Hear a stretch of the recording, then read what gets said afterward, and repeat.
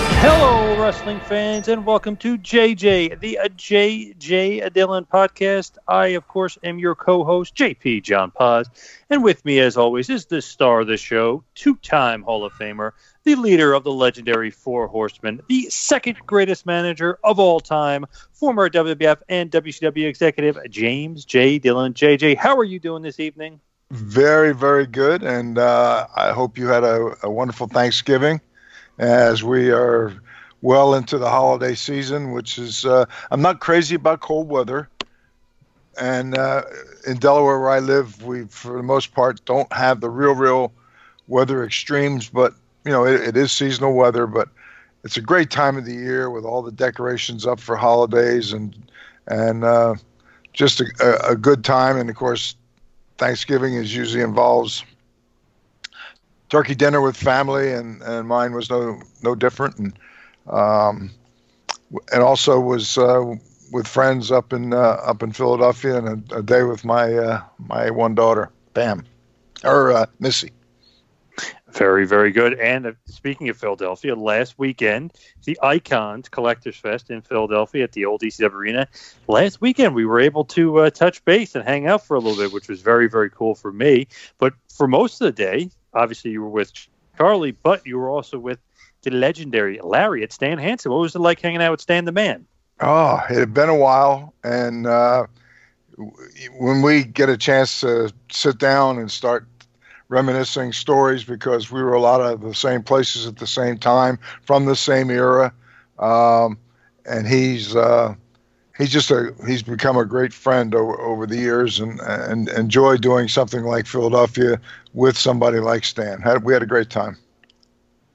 Very, very cool. And obviously, so many people will remember Stan for being such a tough, hard-nosed, stiff guy, but also being a legend in Japan, teaming with Bruiser Brody. I mean, he is a very, very memorable guy, and I'm sure you had a lot of great memories sharing with him. Absolutely. And he lives in Colorado, and so I don't get to see him all that often. So this was really a special occasion. It really made the weekend for me. I enjoyed the time with him and with all the fans that came to share it with us. Very, very cool. Now, this week on the show, we will be talking about another WWF topic from the early to mid-'90s, and that is, of course, another scandal, the steroid scandal, which was another bad controversy for the WWF. It seemed like one after another going on with the Terry Garvin situation that we talked about, with kind of Hogan on his way out and all this other stuff popping up. And then all of a sudden in 93, a little bit of a Vince McMahon trouble, if you will. I mean, Vince McMahon gets indicted by federal court over the steroid controversy. What was it like in the WWF at this time going on with the steroid controversy? Just absolutely nuts. Yeah, it was a very tense time, and of course there was a newspaper in New York that were never big fans of Vince to start with, and so that really gave them something to jump on the publicity train, and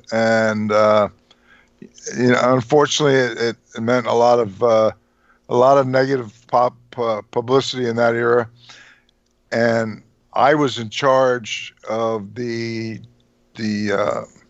drug enforcement program at that time for the company, or was placed in charge with it.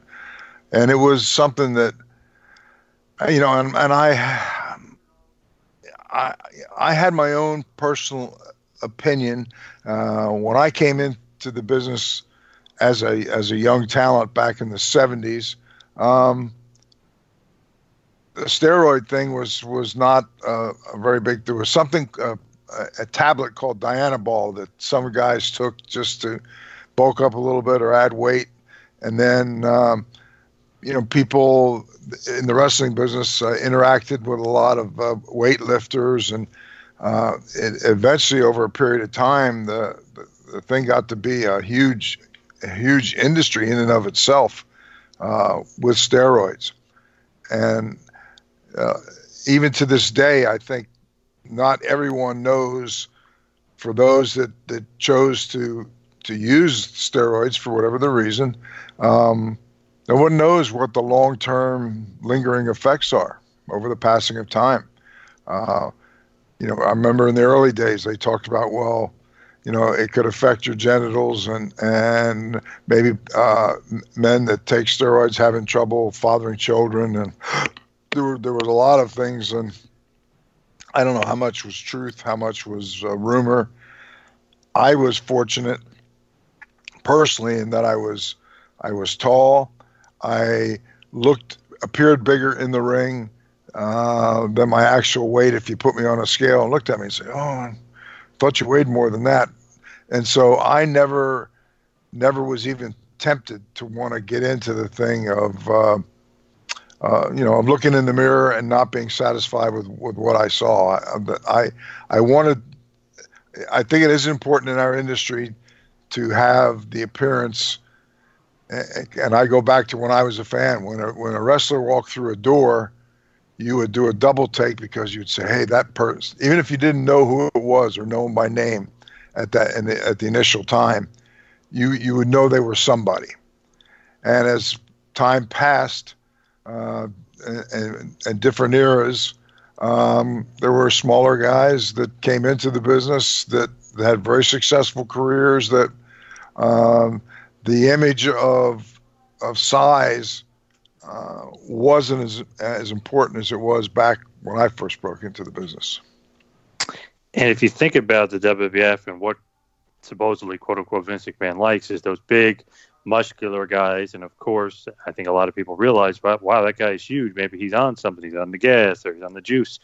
They kind of just assume. And during that period, a lot of the guys obviously were, and some of them would get popped and everything else. So when Vince McMahon stood trial, as he basically has these very, very serious allegations that he is knowingly distributing steroids, were you kind of thinking like, wow, yeah, shit, or excuse my language, but wow, Vince is going to be in trouble for this?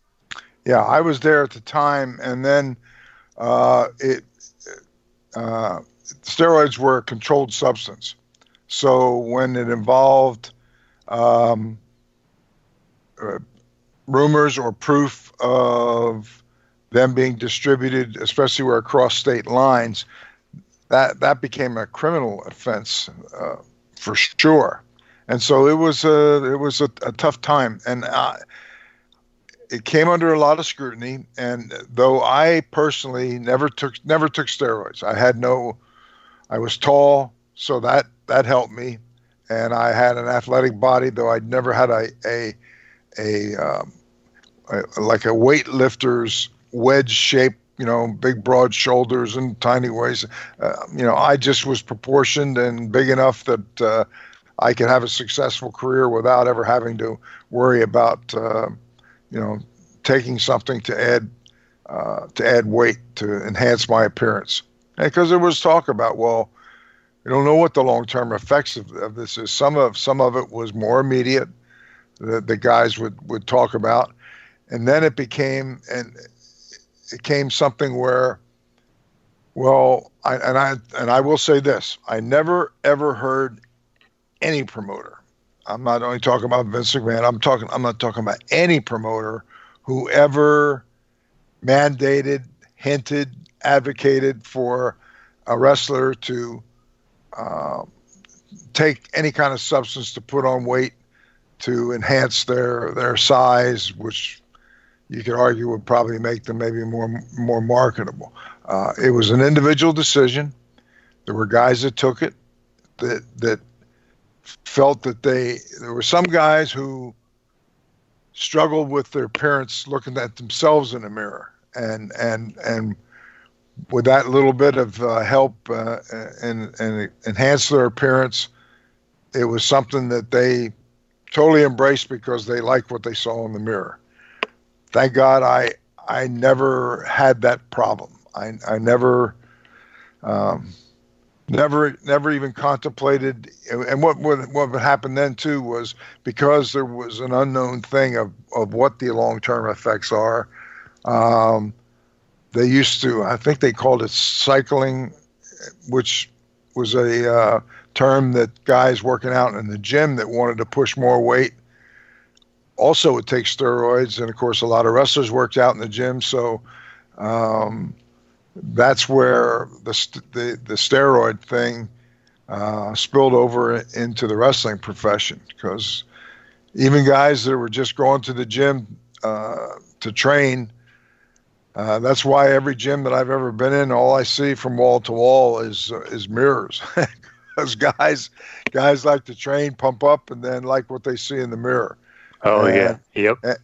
And you know what I'm talking about. And so if they take something that enhances that a little bit, I can see where that is something that would be very attractive to some of those guys that, well, they think, I don't think there's any long-term harm in this. I'll take it for a couple of weeks, get off it for a week, and then, they convince themselves that they were minimizing any potential long-term effects, because at that point nobody really knew if there were any.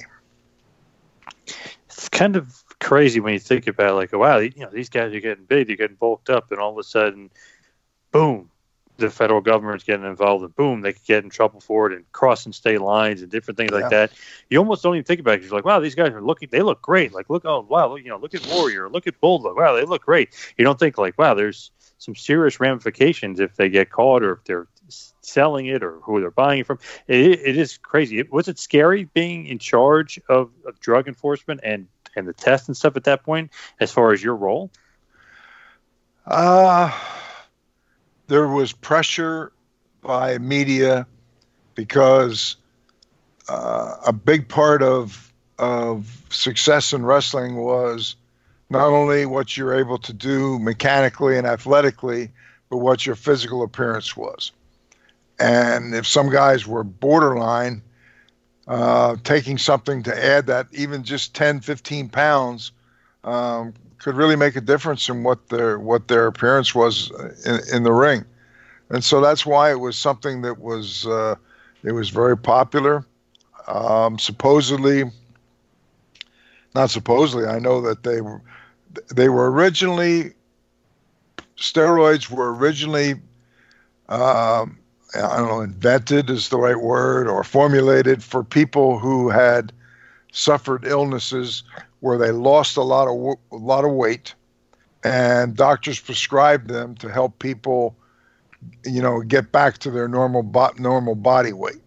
And then, of course, people in the wrestling business said, well, if somebody who's, used to be, 200 pounds and they're down to 160 because they were ill, and the doctor gives them a prescription to take these, and all of a sudden, it speeds up the process of them getting back to their natural body weight of 190 or 200 pounds. And in some cases, going over that number, or now they're 210, 215.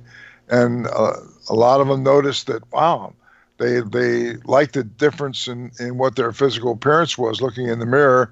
And that's what really motivated a lot of guys to do it. Because there are some guys who, if they didn't take steroids, may not have made it in the business, because what you did in the ring and all was very important. You had to, that was very competitive too. But I couldn't deny that a big part of the whole package was your appearance in the ring, what you look like. And there were a lot of guys who emphasized so much on their appearance, and promoters that were attracted to guys that had that appearance, many of whom were not very gifted athletically and were not great performers in the ring, but because of their look, were able to get into our business and make a living. Now, any of those guys, not looked down upon, but were they by any other guys, saying man, that guy's just here because of his body, or man, if that guy wasn't on steroids, he wouldn't be in the WWF? Any of that kind of back talk, or any of that come to you and say oh, this guy shouldn't be here, or anything like that? I can't remember, to be honest with you, hearing much conversation like that. Were there guys that probably thought it? Yeah, because there were guys that, the booker in most territories was somebody who was also working. It was very rare that you had somebody who was the booker who was not a talent. And so there were some guys that used to say, well, he's on top, he's featured, he's in the programs, he's making more money, and the only reason is because he's the booker, and that's where he books himself. And it probably was true to a degree. So there was always talk, and there were guys that, you would make a trip in the car, and you might be just two of you in the car, where they would maybe, if they got to know you on a personal level, would speak more freely and openly than they would if they were in a group in the car with, maybe four people. And there were some that felt that certain guys got pushed stronger, more television time, more featured spots because of their size, and they felt in many cases that size, that appearance, was because of steroids. Absolutely. I can think of, I'm not going to really mention, but I can think of so many guys wow, that guy's huge, and probably why they're using him, or that's why he's on TV. Maybe he's not a great worker. Maybe he doesn't have great charisma, but man, this guy's got a great look.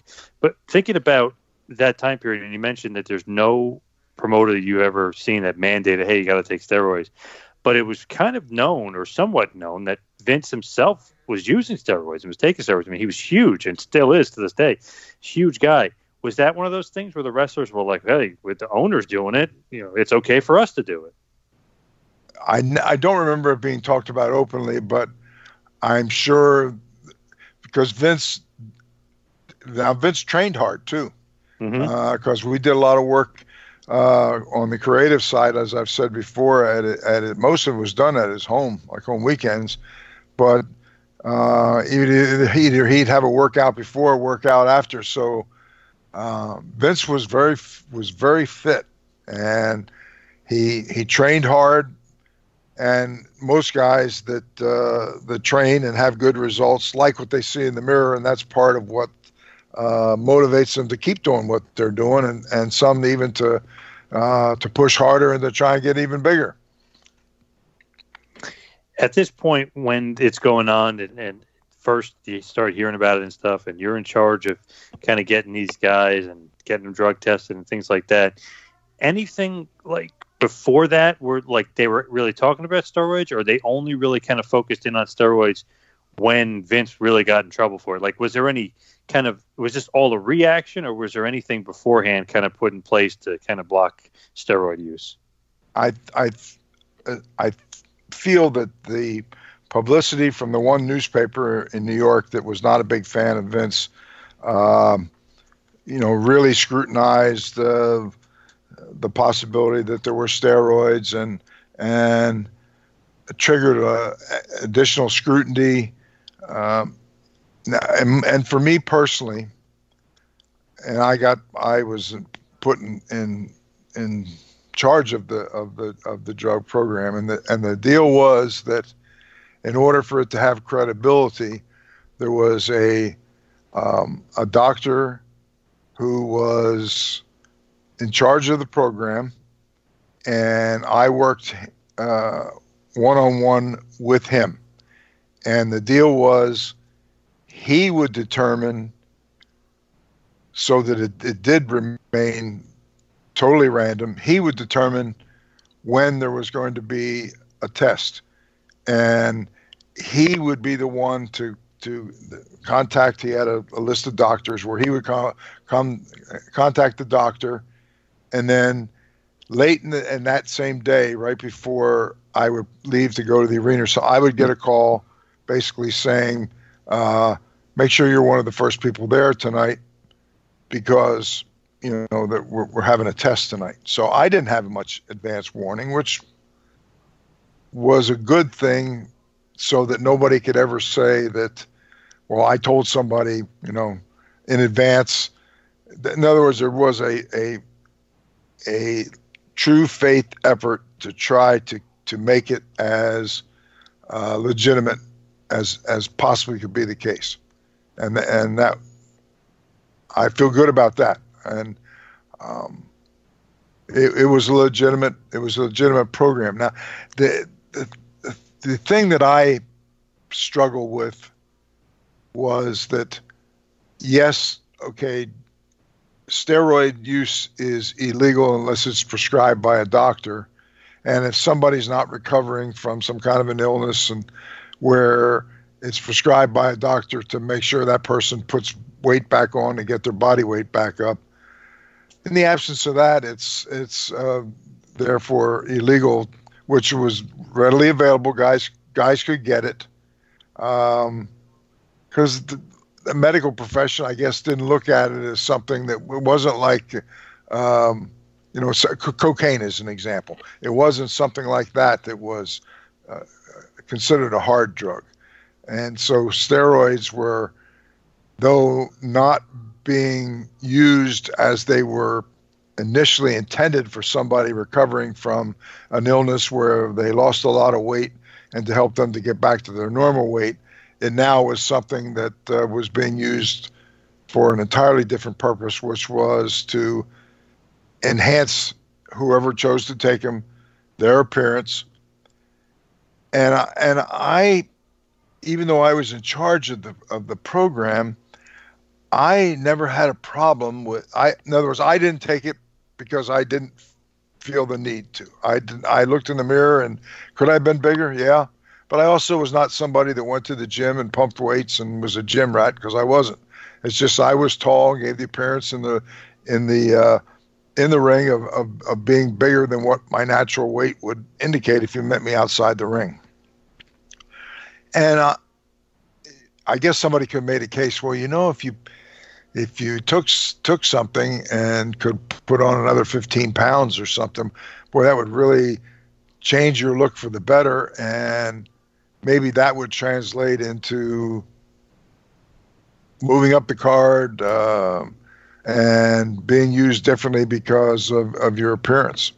And I think that's what a lot of guys did. They looked in the mirror and they made a conscious decision of, I don't look a whole lot different than anybody else or somebody walking off the street, so I need that help. And it became a individual decision. And as I said, I never heard a promoter to say to somebody, well, I can book you or I can use you better if you take something and look bigger than what I'm looking at right now, other than what you would do if you were not somebody who trained hard in the gym with weights and what have you, and made a conscious effort to work out harder in the gym and to put on weight as a result of training, and not as a result of anything that you took into your body in the way of a chemical. Now, I may have a different kind of thought on this, but technically speaking, pro wrestling isn't a real sport. Not to sound crazy or anything, but let's be honest, it's not a real sport. So what would steroids, if someone were to take steroids, what's the advantage of taking it besides looking great? Shouldn't all wrestlers aspire to look great? You know what I mean? I have a weird feeling like if it's baseball, yes, okay, they're cheating for an advantage. If it's football, yes, they're cheating for an advantage. Whatever.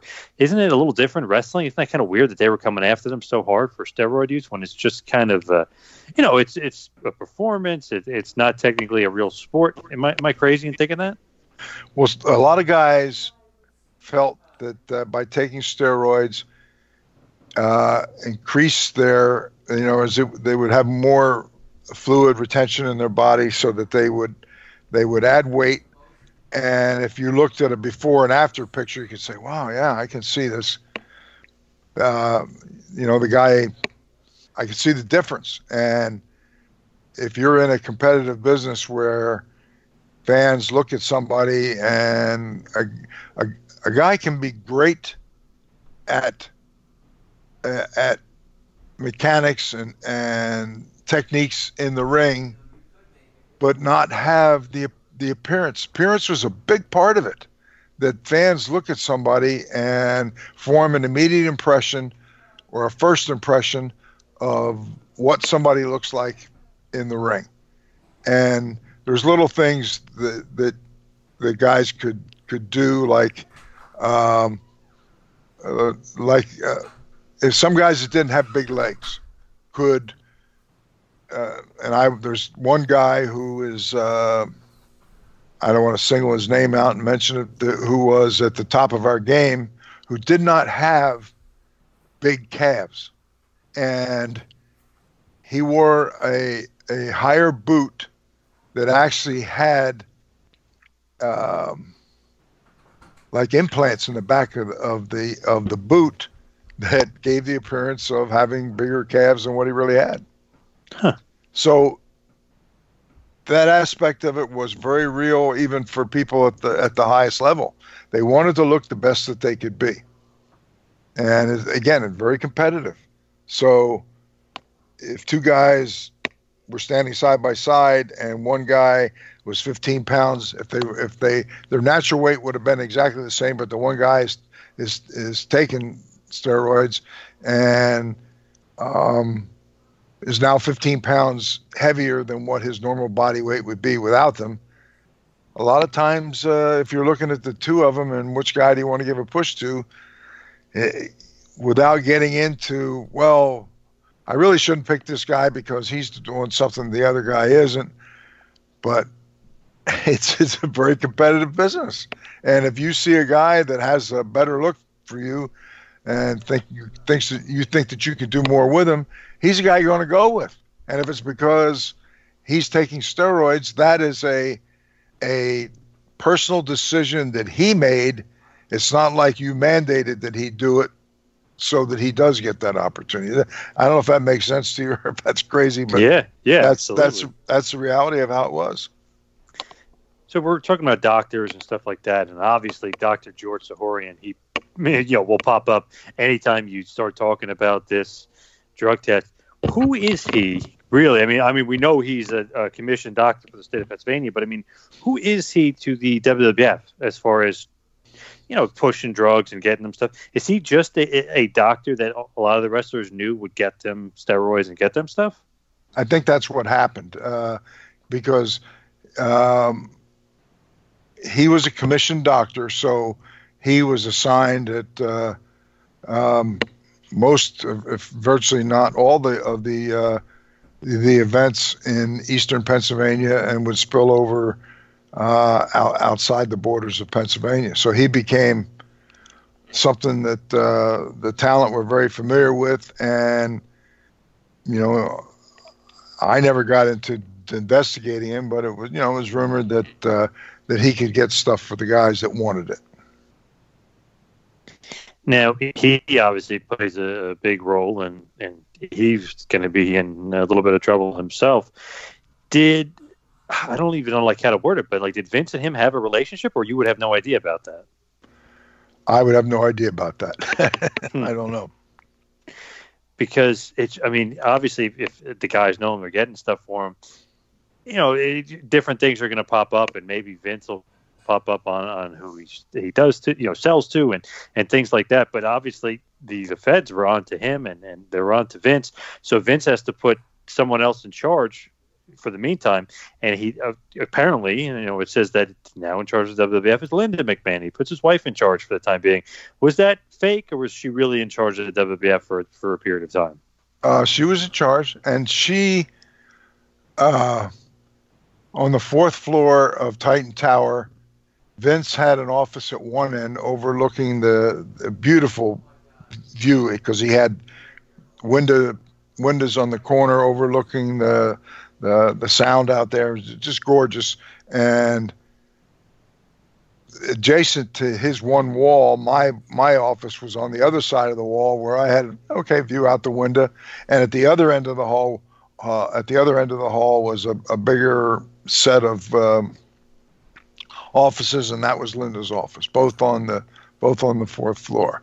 And Linda was a very, very smart businesswoman, very smart.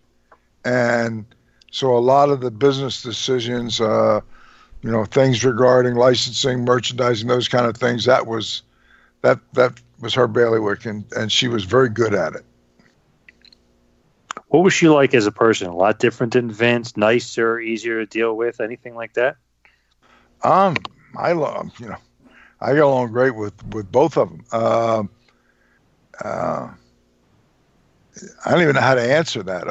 Because I did a lot of work at the house with Pat, and when Pat was on hiatus, I was there with just Vince and I. And because one thing about Vince, he was hands-on with everything involved with the product. So during the week, if they had,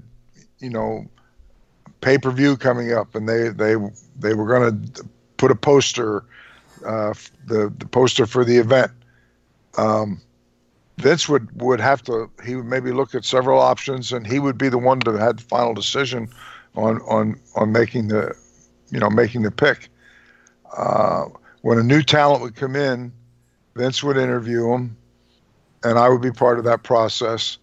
And Vince would try to find out about their background, what they did. And a lot of times, if it wasn't obvious, or if he didn't have a strong preconceived notion of what he wanted to do with that person character-wise, he would then send them off to a department that did the costume designs and so forth. And a lot of times, if he didn't have a preconceived direction that he wanted to take, he would turn it over to them and say, you guys look at him, and you're looking at him now from a whole different perspective, and brainstorm on what you think. Give me some feedback, give me some ideas for a potential character. And that did happen a lot, where they would come back with a couple ideas, where they would look at any one individual and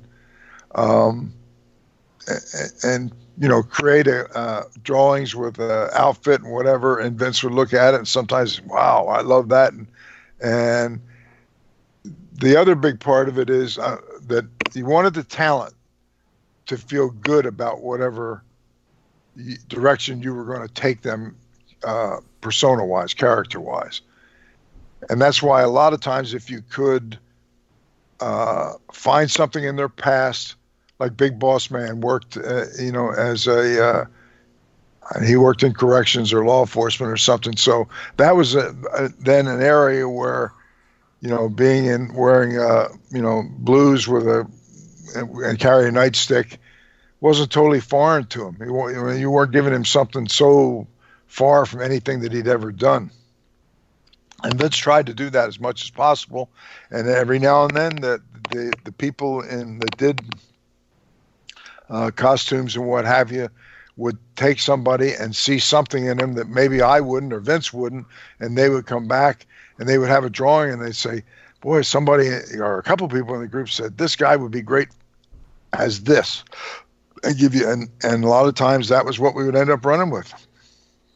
And speaking of kind of those crazy characters during that time, and a guy Big Boss Man feuded with was Nails, Kevin Wachholtz. So when he comes out as one of the prosecution's witnesses during this thing and says that, oh yeah, Vince, he made us use drugs. It was an order by Vince. And obviously, Jerry McDevitt, the great WWF head attorney, great lawyer, kind of basically killed his credibility and all that other stuff in court. But when Nails comes out and says stuff like that, does anybody believe him, or is his credibility kind of shot? We're like, okay, he just hates Vince. They got into a physical confrontation. You can correct me if I'm wrong on that. Yep. They got into physical confrontation. So does he have credibility there, or is no one really buying what Nails is saying? It depends on what side of the fence you lean towards. That if you, I'm not sure how I could find the words. It's like, people could take a position and convince themselves, and this is a bad example. I talk about something biblical, but there's somebody that can have a position and point to certain passages in the Bible that say, boy, it very clearly is here. It says this, and then somebody else can look at the opposite end of the spectrum and quote from other chapters in the Bible that say direct the opposite. So it's like, if you have a strong feeling about something, you can come up with some kind of justification or whatever that maybe only convinces you, or you still feel strongly about it, and end up convincing others to your point of view. Now, that physical confrontation, it's so rumored that, Nails beat the crap out of him. I was choking him, all this other stuff. Do you remember what happened in that fight? That obviously pre the steroid trial and pre him saying all this bad stuff about Vince WWF, but do you remember that fight at all? Yeah, I was there that night. And oftentimes, Pat or myself would be in there, so there would be somebody else in the room, and then I don't remember what the circumstances were that night, because there was so much going on at TVs that they were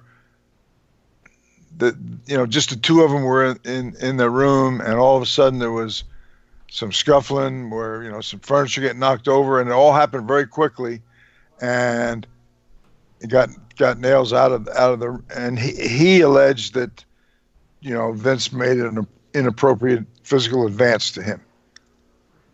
I wasn't there in the room. It was not consistent with anything that I'd ever seen from Vince, which is not to say that I guess it couldn't have happened, but it was really out there in my opinion. And nobody will know, because there was only the two of them in that room. And I think after that, we always try to make sure that there was always a third person in the room, so that something like that couldn't happen again, where it's, he said type of thing. So crazy thinking about like Nails beating up the owner and like choking him, and like it's like what, like how does that like escalate into that? I mean, who knows what Nails is saying, if it's true or not true. But it's just crazy to think. It all happened very quickly. People stormed in the room, and it was over almost within moments after it started. I mean, it's just like, whoa, if there's a meeting in the room, you don't expect to all of a sudden a chair or something get knocked over, and it's like, and it wasn't like when he met with talent that the door was locked and there was nobody else in the room. Pat could go in there, I could go in there, and maybe we were doing other things, and a conversation might start between Vince and the talent, and then we would come in and sit down and just be there for whatever input we may have, or just to listen in on what was said. Now, as far as Nails saying that Vince ordered him to use steroids and stuff, the only problem with that is their big star witness, the biggest of them all, the best ever, the biggest name in WWF history, Hulk Hogan, the key witness, says the opposite and said Vince never ordered them. But the thing is, Hogan does say that Vince did use them. So Vince was mad on one instance that he's saying that Hogan, this is saying that Vince did use him. But the other instance, he's kind of getting Vince off and basically getting him out of trouble by saying, of course he never ordered us to use it. What was your kind of take on Hogan at this point? Because he is ripping Vince in one instance, kind of, or telling the truth, I guess you could say, but he's also kind of exonerating him as well. Yeah, and that's another way you could look at it. If you're being an outsider and being objective, you could say, well, by that comment, it basically legitimizes the whole thing. That he doesn't completely whitewash Vince and say this guy was. It's to me, it sounds like a very logical, honest story. Mm-hmm. Yep, that was my take on it. And if you think about it, when Vince is eventually exonerated, it did bring just horrible, horrible negative publicity to WWF, just this whole thing. But with Hogan kind of saying that, it's got to breathe kind of a fresh air. WWF, was that the case? Or was it like, well, we didn't think Vince was going to get in trouble anyway, but this is a huge blow? Or is it like, oh, thank God, we all thought Vince was going to jail. Thank God he got out. There were times when Pat was there and the creative was being done on weekends with Vince, Pat, and myself. And so we could talk very openly, whether it was about talent, whether it was about something, a match, it was, you didn't feel of the three of us that we had to be guarded what we said to Vince, either whether it was a comment or whatever. It was, which I think is a big reason why it was a time where the company was so successful, because of three people that were making creative decisions and carrying them out. There was a genuine camaraderie between the three of us. He was the boss. We were working for him, but it was a very, very comfortable working relationship from my standpoint. Were you worried about him going to jail? Well, that's the other thing I was going to say, that more than one occasion, with Vince would say, with just he, Pat, and I, he would say, well, you guys need to take good notes, and Vince was convinced that, and his logic, which made sense, is when the government spends time and money and effort, they're going to get their pound of flesh. And Vince was convinced that because of that they were going to get him for something. And he was convinced that he was probably going to go to jail for some period of time, maybe not a long time, but he was convinced that when the government's out to get you, they're going to get you, and I'm no different, and they're probably going to hang something on me, and I'm going to end up doing time. And he used to joke, he said, you and Pat, I have to come up on visiting days and bring your yellow pads with you and take notes. and the company's got to keep rolling, and you guys would be the guys that are doing it while I'm not free to be there sitting with you. And he'd laugh about it. Wow. That conversation happened more than once.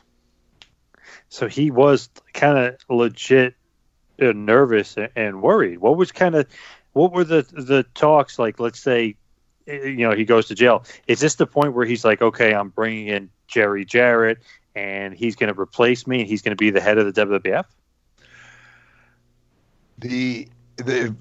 There was a period of time there where he was convinced that this was about to happen. And I don't know how it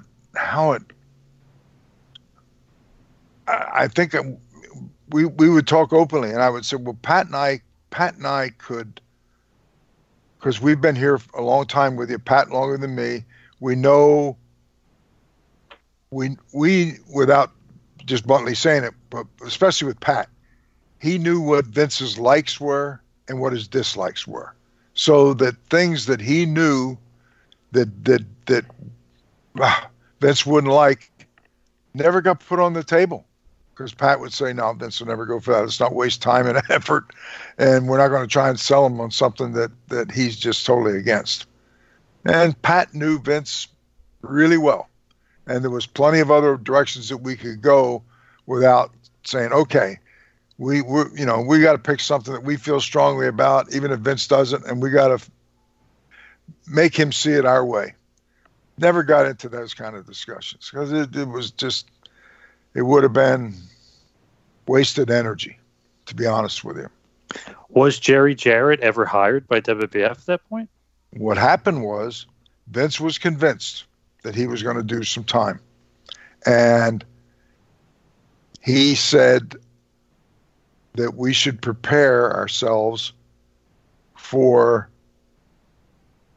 that, what I don't want to use the word eventuality, but that's the word that immediately comes to mind. In other words, he felt that strongly that the government's out to get him. They're going to get him for something, even if it's a short-term thing. And that Pat and I had our hands full, and Vince, yes, we could go and visit him and bring our pads and take notes, but somebody has to be hands-on that's at Vince's level running the company. And I told Vince, I said, there's one guy out there who I've worked for, who's the only guy I can think of who has done what you do. And by that, I mean oversees television, oversees every aspect of the business. And I said, the only difference is that he's obviously done it on a much smaller scale. And he said, who is that? I said, Jerry Jarrett. He said, you have a relationship with Jerry? I said, yep. He said, would you have Jerry give me a call? So I get a hold of Jerry. Jerry calls Vince. They talked for a couple hours. And this went on for a couple weeks. And then finally, Vince says to me, I'd like to, they hit it off very well right from day one. And he said to me, I'd like to have Jerry come up here. And so that was proposed. And I talked to Jerry. And at that point, his son was the captain and quarterback of the football team in high school and played on Fridays. And so Jerry said, I don't want to, one thing, first of all, I wouldn't want to move up there. It's not like he was looking for a job or Jerry didn't need to be there financially or in any other way. And the fact that he wanted to be home every Friday to see his son play football and have the weekend at home with his family. So I relayed that to Vince, and he said, no problem. He said, he can fly in on Monday. We put him in a really nice hotel, and Thursday evening or Friday morning, depending on the circumstances, he flies home, so he's there and not at risk of missing his son play football. And he even said the number was that he wanted to pay Jerry under those arrangements was substantial, and he said, and I will do it in the form of a contract. Talk to Jerry. Jerry said, okay, so it's like, first of all, he wanted Jerry to come up and spend a little time with Vince to make sure that that was something that Jerry would be comfortable with. So for 3 weeks, Jerry came up and actually lived in Vince's house. Had meals there, slept in the house, stayed with him. On the weekends, still went home. And then that just gave Vince a chance to really get to know Jerry, and that everything that I had said about him, that I thought that he was the only person in the industry that I felt on a much smaller scale had been involved in an operation in Memphis where he oversaw everything, TV and everything, much like Vince did, but obviously a much smaller scale. So it was okay to have Jerry move up, and then we were going to find him an apartment to live in. He would come up on Monday, be there for the week. Thursday night or Friday morning, he would then fly home, be there for his son's football game, and then be with his family for the weekend, and then fly back up. And so we'll give him and it was really he really paid him well. And so this was at a time when Vince was convinced that the government was going to get him for something. And his logic was, any time that they spend the kind of money that they've spent and the effort that they've done, they're going to find something to get me on, just to justify all the effort that they put in and the expense they put in to do it. Now that never happened. That never got to that point. And so when it became obvious that Vince was not going to go in jail, and the emphasis of a need for somebody to be in Vince's role had changed, then Jerry said, it makes no sense for me to keep coming up here. You're paying my airfare up here. You're paying me a fee, and you're not going anywhere. You're going to continue to run your own business. So meanwhile, he'd been under a contract. So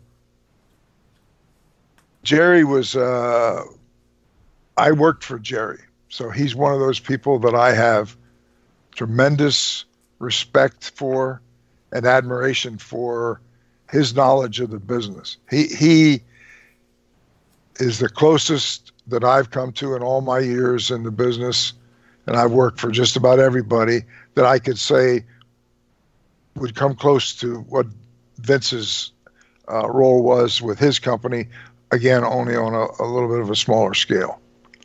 So finally, Jerry said, Vince, you're obviously, your worst fear is not coming to fruition. They're not going to get you. You don't have to go to jail. It doesn't make sense for me to keep coming up here. And Vince said, okay. And then because we had put him under a contract,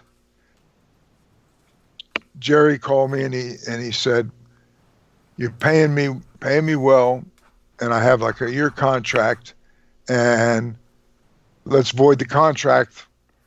There's no need for me to come up there, and there's no need for to continue paying me because the scenario has all changed. So I went to Vince and I said, Jerry wants to basically void the contract and doesn't want you to continue paying him. And Vince said, he's a stand-up guy, and I want to honor the term of the contract, continue to pay him. I called Jerry and I said, Vince will not even entertain the idea of voiding the contract, and you're going to continue to get checks. And because Vince feels that it was offered to you in good faith, you were ready to come here in good faith, and he doesn't want to void the contract, he wants to honor it. And Jerry continued to get paid for that year, and a lot of money. And it was Jerry who suggested, because the deal had changed, to void the contract. He didn't want to take money that he didn't feel he was earning. So it says a lot about Vince. It says a lot about Jerry. Absolutely. That is crazy, and just awesome on kind of both their parts. You're right, both definitely stand-up guys as far as that. Yep. So Vince gets exonerated. What happens now with like the steroid policy? Is he crazy about it? Like, hey, we got to cut this crap out. Like, is he even more kind of crazy at this, or is he the same almost? Like, okay, we'll just keep doing what we're doing. Make sure that you're being drug tested, or did he kind of go over the top with it? No, it was because I was put in charge of it, continue to do what I was doing, and what would happen is that Vince was not mentioned in the written policy. Linda helped draft the written policy, and I was named as the company representative in charge of and overseeing the drug policy, and that I would work one-on-one with the doctor. He would determine when the random tests were, and he would call me just hours before and tell me that that they were going to have a test that night, so nobody else knew, and I would tell the agent. And when by that conversation, he would have an idea, and I'd say, just make sure that you're not late getting there tonight. I want you the first one in the door. And so that was kind of, whoa, okay. But it also wasn't early enough that they could then, in theory, start calling all the guys, say, oh, there's going to be a test coming. There wasn't time for that either. So it didn't, in my opinion, in any way tarnish the credibility of their program. That was a very legitimate program. And when there was a random test, and if somebody failed the test, the doctor would call. He would call me. Vince was out of it, totally out of it. He would call me, and the deal was, I think the first thing was like 3 weeks. You're off immediately, 3 weeks and no pay. And then the second one was more stern. The third one was 3 strikes, you're out. But it was a legitimate policy. I was in charge of it. Vince had nothing to do with it, and I worked one-on-one with the doctor that was overseeing it. It is the dawning, pretty much after this, the dawning of the new generation. So Hogan's on his way out. He heads to WCW, and then really this would be the beginning of the new generation and kind of starting basically anew. You know, the pun intended. I mean, they're starting new with all these guys, getting rid of the steroid guys, and they're going to maybe just kind of elevate and push some guys, and some naturally big guys like Undertaker's going to get even more of a push, and Diesel and Brett, who's not a steroid guy at all, is going to be kind of the face of the company as your pure wrestler. Shawn Michaels would be getting a little bit of a push. Jerry Lawler is obviously going to be a top heel. Then you got the Diesels, Undertaker, Yokozuna, Mabel, Duke the Dumpster Drosties of the world, Scott Hall, who were just naturally big. Was that kind of the thing by Vince? Is like, well, we won't have big guys from steroids. We're just going to get naturally big guys, or guys like Brett, who are really good wrestlers, and will show that the steroid era is gone.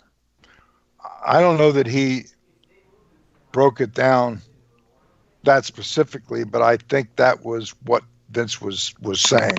In other words, we're going to have and continue to have a legitimate drug testing program, and it's like once the guys know that it is legitimate, that they're going to get a random test, not be warned in advance, and if you fail the test, you're looking at 3 weeks off with no pay, with no exclusions, no exceptions. So talent knew then that this thing was dead serious. I'm in charge of it. You know, there's no input from Vince. If there's a test and somebody fails, the doctor calls me. I call the talent and tell them you're off 3 weeks. Go home. Just like that. Just like that. Wow. I think that is a kind of perfect stopping point. This is to me, it's just crazy with the Jerry McDevitt dominating out there. Then Jerry Jarrett comes in, and then Vince is exonerated. Just great stuff from that era. I mean, really, really such a key kind of pivotal moment in WWF history. But as we get into the plugs here, a new Pro Wrestling Tee store has been opened where you can find and pick up a J.J. Dillon shirt. So it's ProWrestlingTees.com/J.J. Dillon. Please also check out his Patreon page has been set up where you can now become a patron and support the show. Check that out. Also, of course, check out TMPTEmpire.com. On there, you will see a link for this podcast, the J.J. Dillon Show. And on there, There will also be a link to JJ's website, jjdillon.com.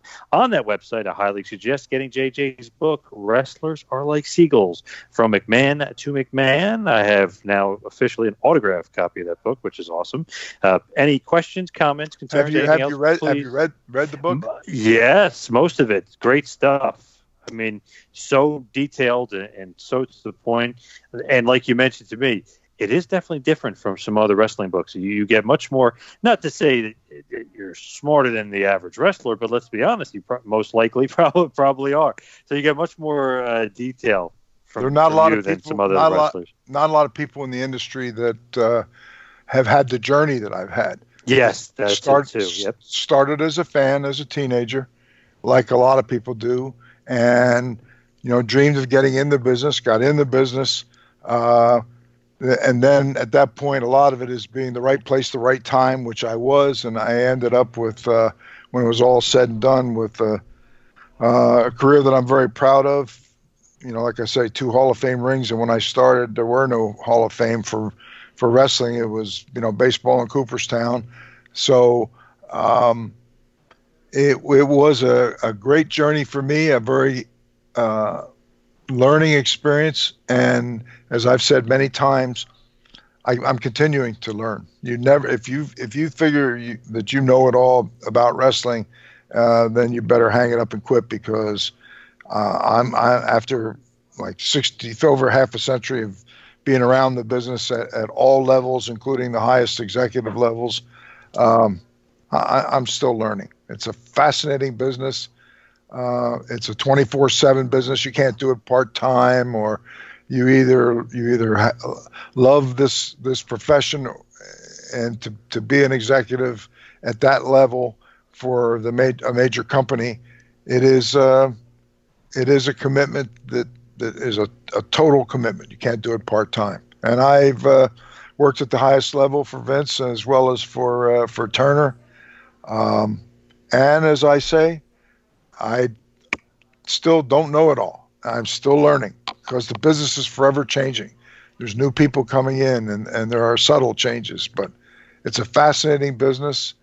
And like I say, I never cease to learn. And my autobiography is when people that review books on wrestling, it was published in 2005, so it's coming up. Coming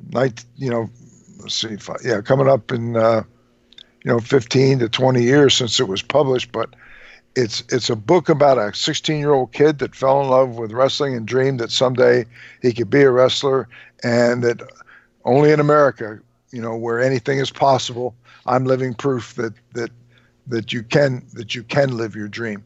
And if you are curious about how the history of our business was, it's a pretty good history book that I'm able to touch on all the changes over a period of time. And if you wonder how the wrestling business is structured, how do people make money, I think it explains that pretty well too, about what roles people play and how they're compensated to make a living from it. So it's been received very well. And even though it's, like I say, 2005, there's only the one edition that came out. It's never been changed, altered, or added to. Absolutely. And please, if you want to follow us the show, follow us on Twitter at 2manpowertrip. And of course, any questions, comments, concerns, email jjdillonpodcast@gmail.com. That is jjdillonpodcast@gmail.com. And are you done with appearances for the year? I am. Yes, I don't have anything at the moment until into next year, and I don't even have them in front of me. I don't deal that far ahead in planning.